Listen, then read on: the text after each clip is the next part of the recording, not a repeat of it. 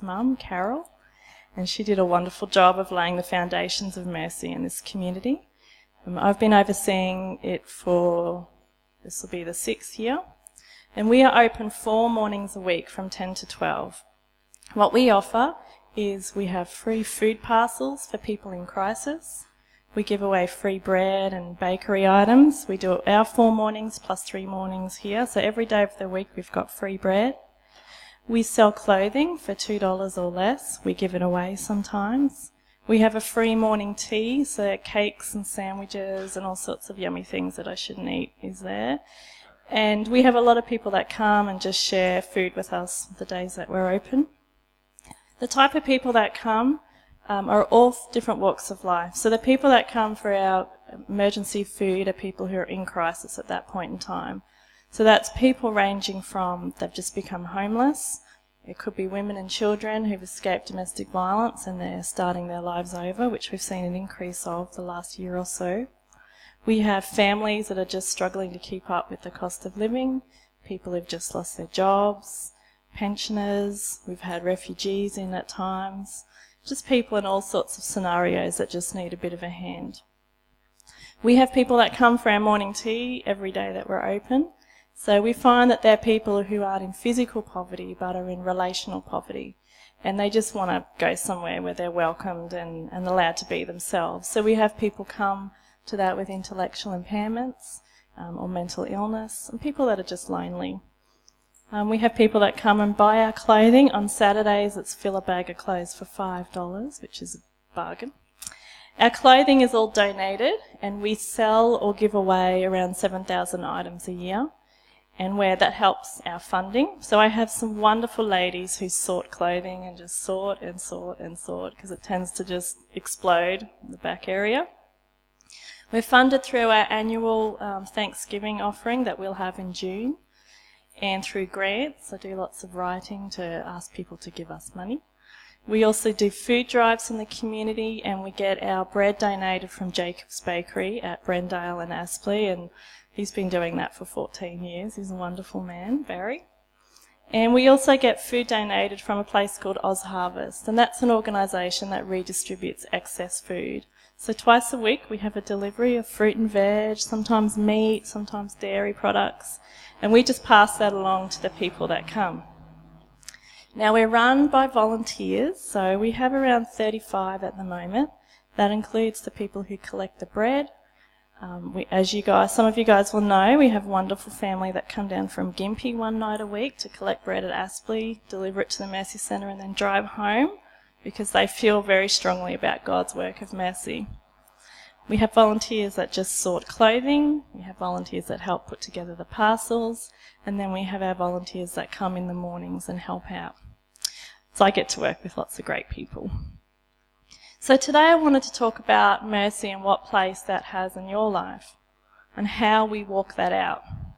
We throw this word around at church a lot, mercy, usually accompanied by grace. And there's a reason for that. It's because those things are vital for who we are in Jesus. Simply put, grace is getting what we don't deserve, and mercy is not getting what we do deserve. From a child's perspective, grace is like receiving a present when it's not your birthday, and mercy is not being punished when you've disobeyed your parents. That's a really simple kind of way to understand how they work. Now, if we could think about a world without mercy for a second, what that would look like, that's a world that's all based on truth, where we all get exactly what we deserve for our choices and actions.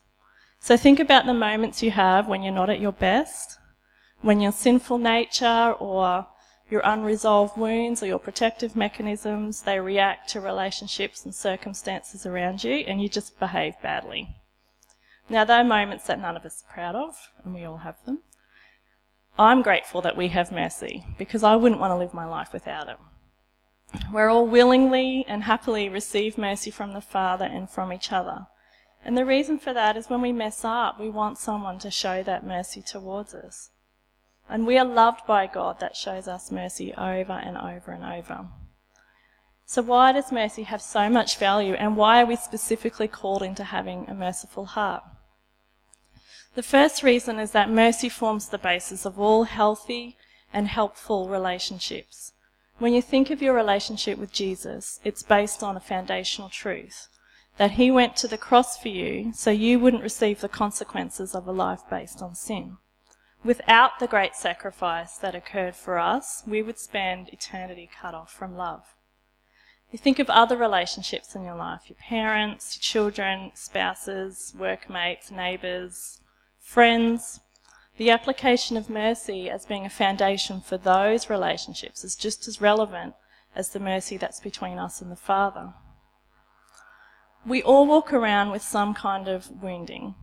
Been doing social work for 19 years and have seen, such damage caused by child abuse, violence, people being abandoned, living in institutions, people being tortured, pain on all fronts.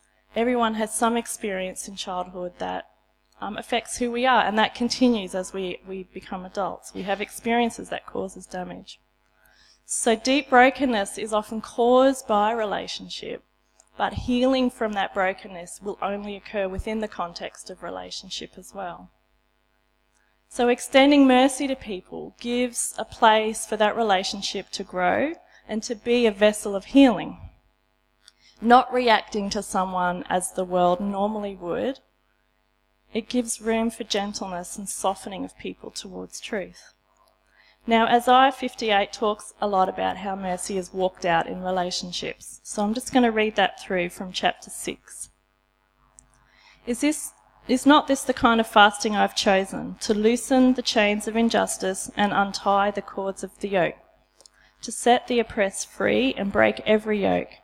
Is it not to share your food with the hungry and to provide the poor wanderer with shelter? When you see the naked, to clothe them, and not turn away from your own flesh and blood. Then your light will break forth like the dawn, and your healing will quickly appear. Then your righteousness will go before you, and the glory of the Lord will be your rear guard. Then you will call, and the Lord will answer. You will cry for help, and he will say, Here am I. If you do away with the yoke of oppression, with the pointing finger and malicious talk, and if you spend yourselves on behalf of the hungry and satisfy the needs of the oppressed, then your light will rise in the darkness, and your night will become like the noonday. The Lord will guide you always. He will satisfy your needs in a sun-scorched land and will strengthen your frame. You will be like a well-watered garden, like a spring whose waters never fail. Your people will rebuild the ancient ruins and will raise up the age-old foundations, and you will be called Repairer of Broken Walls, Restorer of Streets with Dwellings. Now we'll come back and look at that scripture again, but for now I just wanted to look at verse 12. Your people will rebuild the ancient ruins and will raise up the age-old foundations. You will be called Repairer of Broken Walls, Restorer of Streets with Dwellings. Now, the Repairer of Broken Walls and the Restorer of Streets with Dwellings has got capital letters in it. And that's because it's something that is really important and something we need to pay attention to. How much of our wounding in life is caused by generational sin, generational patterns? How much unhealthy conditioning that we live under is caused by wrong emotional foundations being laid? If you think about a derelict house being repaired, once it's done, it can be lived in again, so it has life inside of it. If you think about a whole bunch of houses that are restored, restorer of streets with dwellings, this brings life and community. And this is why God wants us to grasp a hold of this so dearly, is because when we extend mercy, when we walk life out with people, not only do they have opportunity to fall in line with what Jesus wants for them, but all the stuff that's been laid in them that's wrong, that's damaging, that's wounded them, can be corrected and be rebuilt, including in ourselves. So mercy is essential to the formation of relationships that bring both life and community. It repairs ruins and foundations in people's lives. Now, the second reason why mercy is so important is because it allows the introduction of truth. Think about how you came to know Jesus. Was it from a random person just telling you about the gospel, or was it from a friend or a family member or someone that walked life with you for a while, shared with you what Jesus had done for them, and shared with you what he could do for you. Generally, that's how we come to know God. We come through relationship with others. Once that relationship is established, it allows for truth to be spoken. And I've said this before, and I will say it again, because this is what the Mercy Centre operates from, that people don't care about what you know until they know that you care. People don't care about the goodness of God and what we have to offer them until they know that we're authentic and we care about them. And what truth we have to give them. Not only do we get to share with them that they are loved, accepted and valued by the King, but we have opportunity to speak other life-giving truths into their life. What I mean by that is in the Mercy Centre, when we spend some time with people, they understand that we're authentic, they understand that we're not judging them. We get opportunity to talk about things like parenting, about things like budgeting, about things like how to live a successful adult life. Like I said before, the people that come there, and the people not only in the Mercy Centre, but all around us, are people that are wounded. We all have gaps in who we are, and Jesus can fill those gaps, but it only comes through relationship with him and with others. So when we've established relationship, we're given permission to speak truth into people's lives. Not only practical ways, but the emotional and physical healing that God has for them as well. Think about what Jesus has done for you over the course of your life. If I opened the floor up now, we would have story after story after story. Physical healing, provision of finances and resources, freedom from illness, a community around you to do life with. So much good stuff. Miracles happen. We've seen that here. People be released from anger and unforgiveness. Why would we want to keep this to ourselves?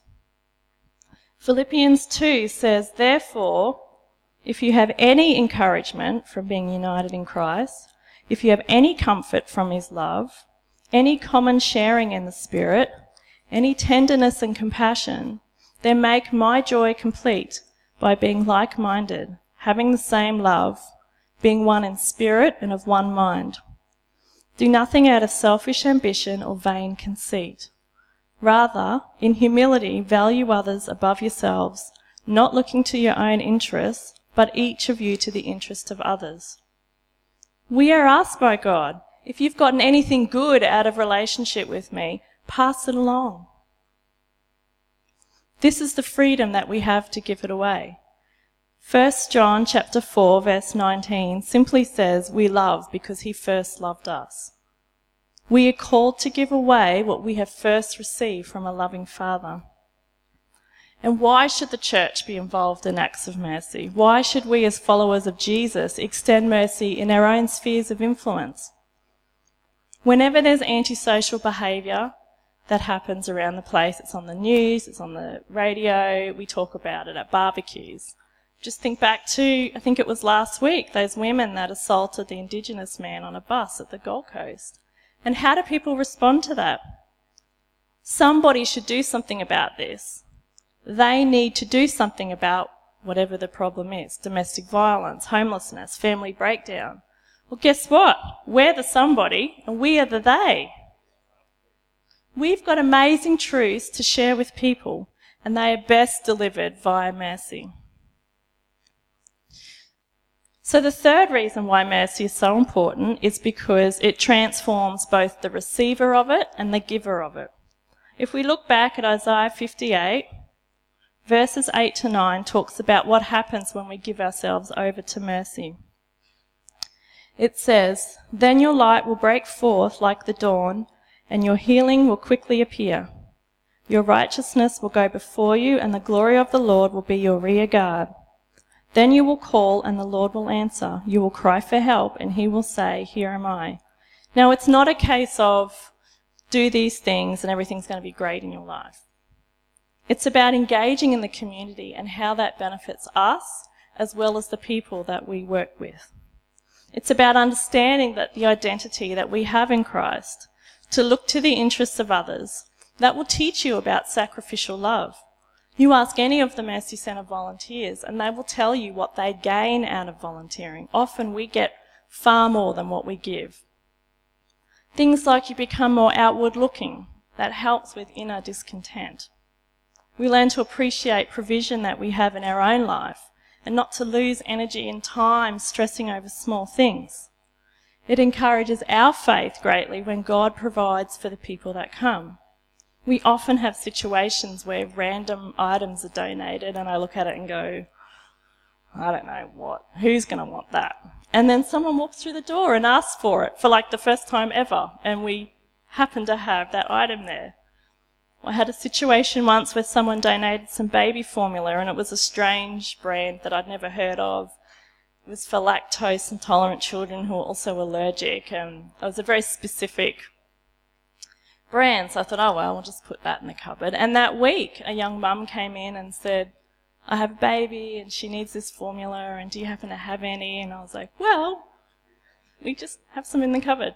Last year we had a walker donated that an older person had bought in with wheels on it, and it was big and bulky, and I thought, oh great, something else we have to find room for. And by the end of that morning someone came in and said, I really need a walker because my wife has injured herself, and we were like, well, we've got one here. So that's, just those little things encourages us and our faith as we see God working that out in people. Now I want to look at a question that I'm often asked in regards to the Mercy Centre because it's a valid one. So what about those people that need food but smoke? They don't deserve food. And it's okay. That's a reasonable question to ask. And it speaks to the notion of truth in relationship. Sometimes people feel like they have to choose one or the other, mercy or truth. If relationships are all based on truth, it's all about judgment. There's learning because truth is our teacher, but the risk that there is there that the love has no place in that relationship. If it's all based on mercy, it's all love, and the risk is no learning occurs because truth isn't given any room to move. And this can, alienate people from stepping out into what God has for them. So the answer obviously is imbalance. Truth delivered in the context of mercy has the greatest effect for the kingdom. Does that mean that we have no boundaries at the Mercy Centre and we let everybody do whatever they want? Well, the answer is no. We have limits on how often we give people food. So sometimes I say no to people's requests because we have limits in our resources. However, I might talk to them about a conversation about how they're going with their money management. They're not stupid. They know if they smoke, they're not going to have enough money for food. But at that point in time, that's where they're at, so that's where we accept them. Now I want you to think about like your worst habit, the thing that you struggle with the most, and everybody has something. What would be more effective if someone came up and said, stop doing that, see you later? Or if someone came up and said, oh look, I noticed this, how's that going for you? How does that affect your daily life? I struggle with stuff too, did you want to talk about that? Can I pray for you? And that's the difference, that's the balance. Many of our Mercy Centre people are wounded, as I said. They lack cognitive, emotional, relational maturity, usually through no fault of their own. We do life with them, not for them. We don't do things for them, we don't do things to them, we do things with them. So we're side by side with them. We don't judge them for their addiction. We accept them for who they are and seek to establish relationship with them. And we don't judge them because you may not smoke or abuse alcohol or use drugs, but every single one of us has something that we use to numb ourselves with at times. We have something we use that replaces dependence on God. And sometimes it's things that are very socially acceptable. Shopping, exercise, movies, food, whatever it is, there's something we all engage in. So it's not our place to come down on people and just say, you shouldn't be doing this. We build relationship first, and that gives us opportunity then and permission to speak into their lives. Now this truth thing at times, it can be a bit hard. At times I have to have conversations with people, honest conversations about their choices, their consequences, what may happen if they choose things. But truth is a powerful teacher, and I would be shortchanging people if I didn't give them an opportunity to learn about what Jesus has for them. It's all about delivering it in a way that's non-judgmental and not shaming of people. Now, some of you will be sitting here today thinking, Nikki, it's all, that's all well and good, but I don't have time to fit something else into my life. Something else that I should be doing to be a good Christian. We sometimes fall into the wrong thinking that there is a list of behaviours, habits, rituals, rules that we need to do to be a Christian. But when we reduce our understanding of Jesus down into that narrow perspective, it fills us with a false sense of safety and control that if we check everything off the list, that we're okay and we're in with God. The good news is I'm not asking you to add another thing to your life when you're already busy. The awesome thing about God is that he has a unique path for you that suits your circumstances, your abilities, your skills, your commitments. All we have to do is ask. Now, there's a TV show that Ash and I like to watch called Grand Designs, and it's about different people who take on a building project. So whether that's restoring a barn or extending on a house or building a completely new house. Now, the host of the show, Kevin MacLeod, has a favourite word, which he says incessantly, which is bespoke. I like saying it too, bespoke. It means a custom-made item that's been made specifically as a once-off for that individual. So think of you buying a new dining suite for your house. Now, you've got a choice. You can go to IKEA and buy a flat pack, take it home, putting up.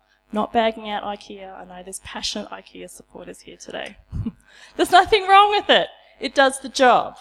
The other alternative is you can hire someone to build you something that completely suits your needs, your family. God has more for us than a one plan fits all for all of our lives. He has a bespoke plan, one that suits where you're at in life. The key is to ask him about what that looks like, and he will tell you. And he's a kind and gentle and loving Father. He's not going to drop something on you that's going to be horrible and unmanageable. He's ready. He's ready to take us into his arms and just share with us what his heart is for us. So what could this bespoke Mercy Centre plan look like? Mercy plan, not Mercy Centre. Although if you want to volunteer, I won't say no. Now, mercy is really easy to give away to both people we like and people who are like us. It's really easy to love on our friends and on people who have a similar life and a similar outlook on us. It's not hard at all. But God calls us to stretch ourselves and be open to different types of people and different types of relationships. Don't freak out. You don't have to rush out and befriend every homeless person in Pine Rivers. Unless God tells you, that's fine. So let's look at Isaiah 58 for some inspiration as to what God might encourage you to be a part of. So in Isaiah 58, there's a whole bunch of things that are mentioned there about what we can do. So loosen the chains of injustice. You might want to support an organisation like Destiny Rescue that rescues and retrains girls overseas from the sex industry. Untie the cords of the yoke. That could just be praying with someone who's wanting to be free of relational damage in their life. Spend an afternoon with the HOTS team. Set the oppressed free. Maybe that's volunteering at a local school, helping out in their reading program. The Lawton State School around the corner are doing some fantastic things to help the children in the area grow. And they have some great opportunities for people to be involved in. Share your food with the hungry. Always happy for more volunteers in the Mercy Centre, so I'm unashamedly plugging that. People can come once a month. They don't have to come every week. They can even come whenever they feel like it. So come and talk to me if you're interested. But sharing your food with the hungry could just be inviting a neighbour over, have a cup of tea with them. It's not just physical hunger, though. We see every day in the Mercy Centre people that are hungry for relationship. They're saying, I'm ready to have a relationship in my life. And they simply ask God, you ask God, who do you want me to build a relationship with? He doesn't expect you to be friends with every single person you ever meet. He will bring people into your life that are specifically there for you to engage with. It's just walking life with them. Now, as Kirk said, we've got the barbecue next weekend, and that super easy way to share your food with the hungry. Bring some food, have a look at the list, see what's needed, And at the barbecue, if you see someone you don't know, come and sit with them and say hi. We strongly and we pursue the people in the Mercy Centre. Come along to the barbecue. And the last one we had significant jumps in relationship with some of the people that came that we've continued to build on in the Mercy Centre. And there was a guy that came and he's like, you people are like normal. You know, it's just that opportunity that we're saying, come along, sit with us, talk with us. It's doing life with people instead of doing life for people. Isaiah 58 talks about providing the poor wanderer with shelter. You can support Tear Australia in their work with refugees. You could be completely radical and invite a homeless person into your home. We have. It's challenging. But there's people in this area that are sleeping in their cars and tents and down by the river. He talks about clothing the naked. Now, at the Mercy Centre, we have ladies that just come and sort. They're not up to the point where they're ready to sit and chat with people. Completely fine. They just come and sort the clothing down the back. There are so many people in our community that are vulnerable and ill-equipped to do life. And they're people that are naked, not physically, but relationally. So we have this opportunity, again, as church, we are the should. Somebody should do something. We are the they. We can clothe them with God's glory, with His truth. Come along to the prayer meetings. Involve yourself in other organisations. There's a fantastic one in this area called Christians Against Poverty. And they go into people's homes, people that are completely, hugely financial mess, and they sit down with them and they have procedures they go through to help re-establish them in some kind of financial freedom. There's just so many ways that we can walk life with people. Now this is a hard one. In Isaiah 58, do not turn away from your own flesh and blood. Are there family members that God's calling you into a merciful relationship with? It's one that can be really challenging because we hold on to our need for justice. Remember, mercy is not about ignoring negative or damaging behaviours. Truth is our teacher. So mercy doesn't negate consequences for actions. It doesn't do away with boundaries. Mercy doesn't automatically ensure ongoing relationship with people who are damaging or not interested at all in engaging with you. What mercy is about letting go of the debts that you feel are owed to you. And then truth can be delivered. Mercy is about being free of unforgiveness in these family relationships. And I know it's a super challenging area. But even those family relationships which seem unredeemable can be restored when they are washed by mercy. Isaiah 58 talks about doing away with the pointing finger and malicious talk. This is about the communities that we live in, that we work in, that we function in, living in a way that brings honour to our Heavenly Father. It says to spend yourselves on behalf of the hungry. God's calling us to put in some effort and ask Him to lead you to the hungry in your spheres of influence, the people that are physically hungry, emotionally hungry, relationally hungry, and spiritually hungry. Give yourselves over to this work. Satisfy the needs of the oppressed. Who are the oppressed in your community? Do you know? Understand what their needs are and be all in your pursuit of helping people satisfy their needs when they're oppressed. We don't know what to do for Jesus until we know who we are in Him. And this is where that foundational mercy is so important. Understanding who we are, who are people that are called into mercy, makes it a lot easier for us to know what to do. Now, there's some barriers at times to how we walk out mercy in our lives. So there's just 3 that I've come across over and over, in myself and in others. The first one is fear. So the enemy will tell you that you've got nothing to offer anyone, and if you try this mercy thing, you're going to fail. The enemy hates works of mercy because he knows how effective it is when we invite people into relationship with God and to His life-transforming truth. So let me reassure you that you absolutely have something to offer. Not only that, but you are filled with God's strength. So through you, God has so much to offer. We find in the Mercy Centre over and over, people just want someone to listen to them and not judge them. They don't want to have to negotiate life alone. What you can offer someone at the very basic is simply a listening ear. The other thing you can offer them is shared emotions. What I mean by that is when I first started in social work, the very first client I ever worked with was a 12-year-old girl who prostituted herself. And this was in the Moreton Bay region.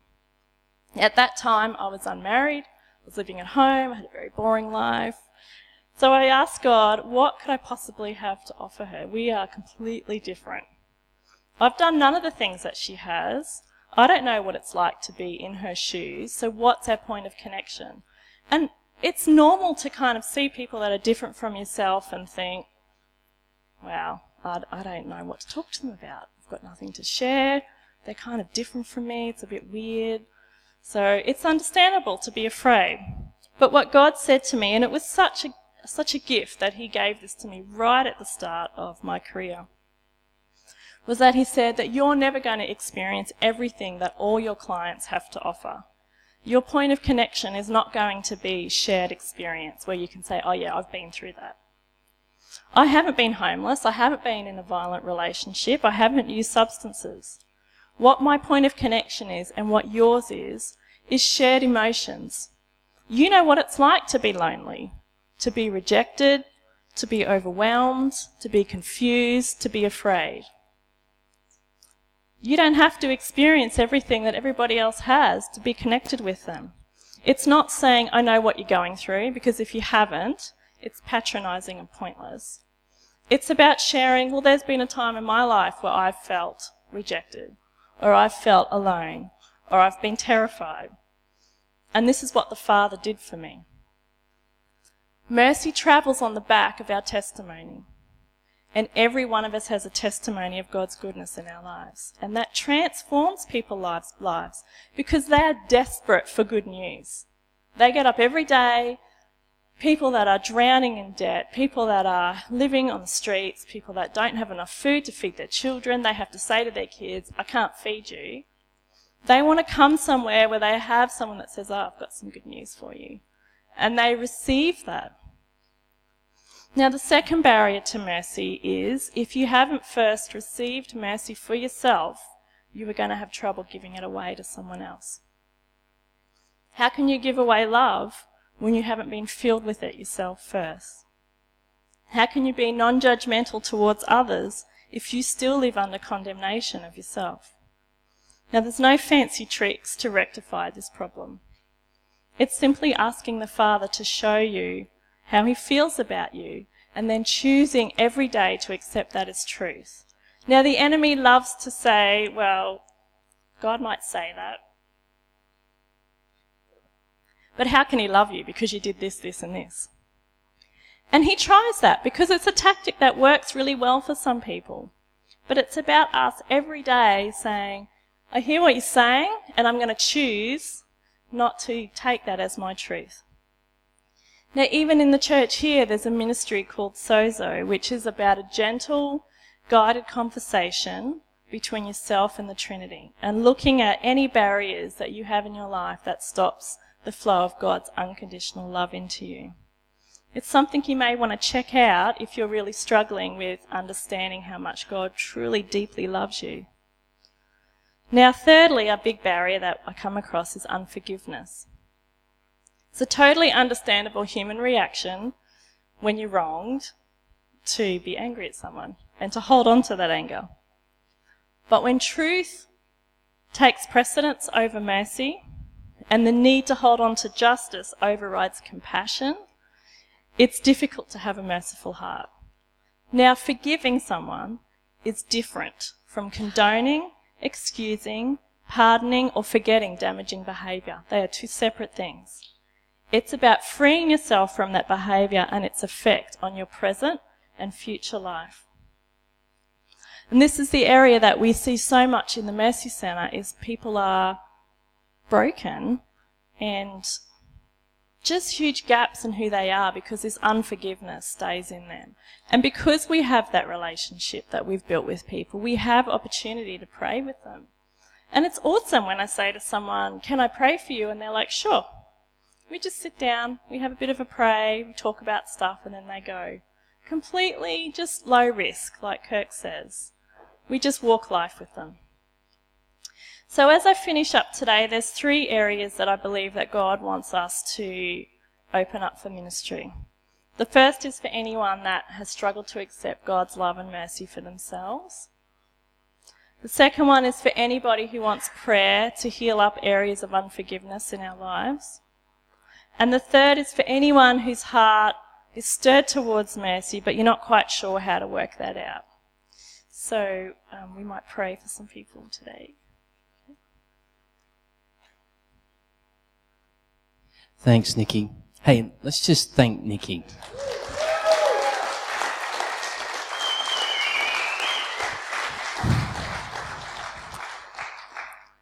Along with those 3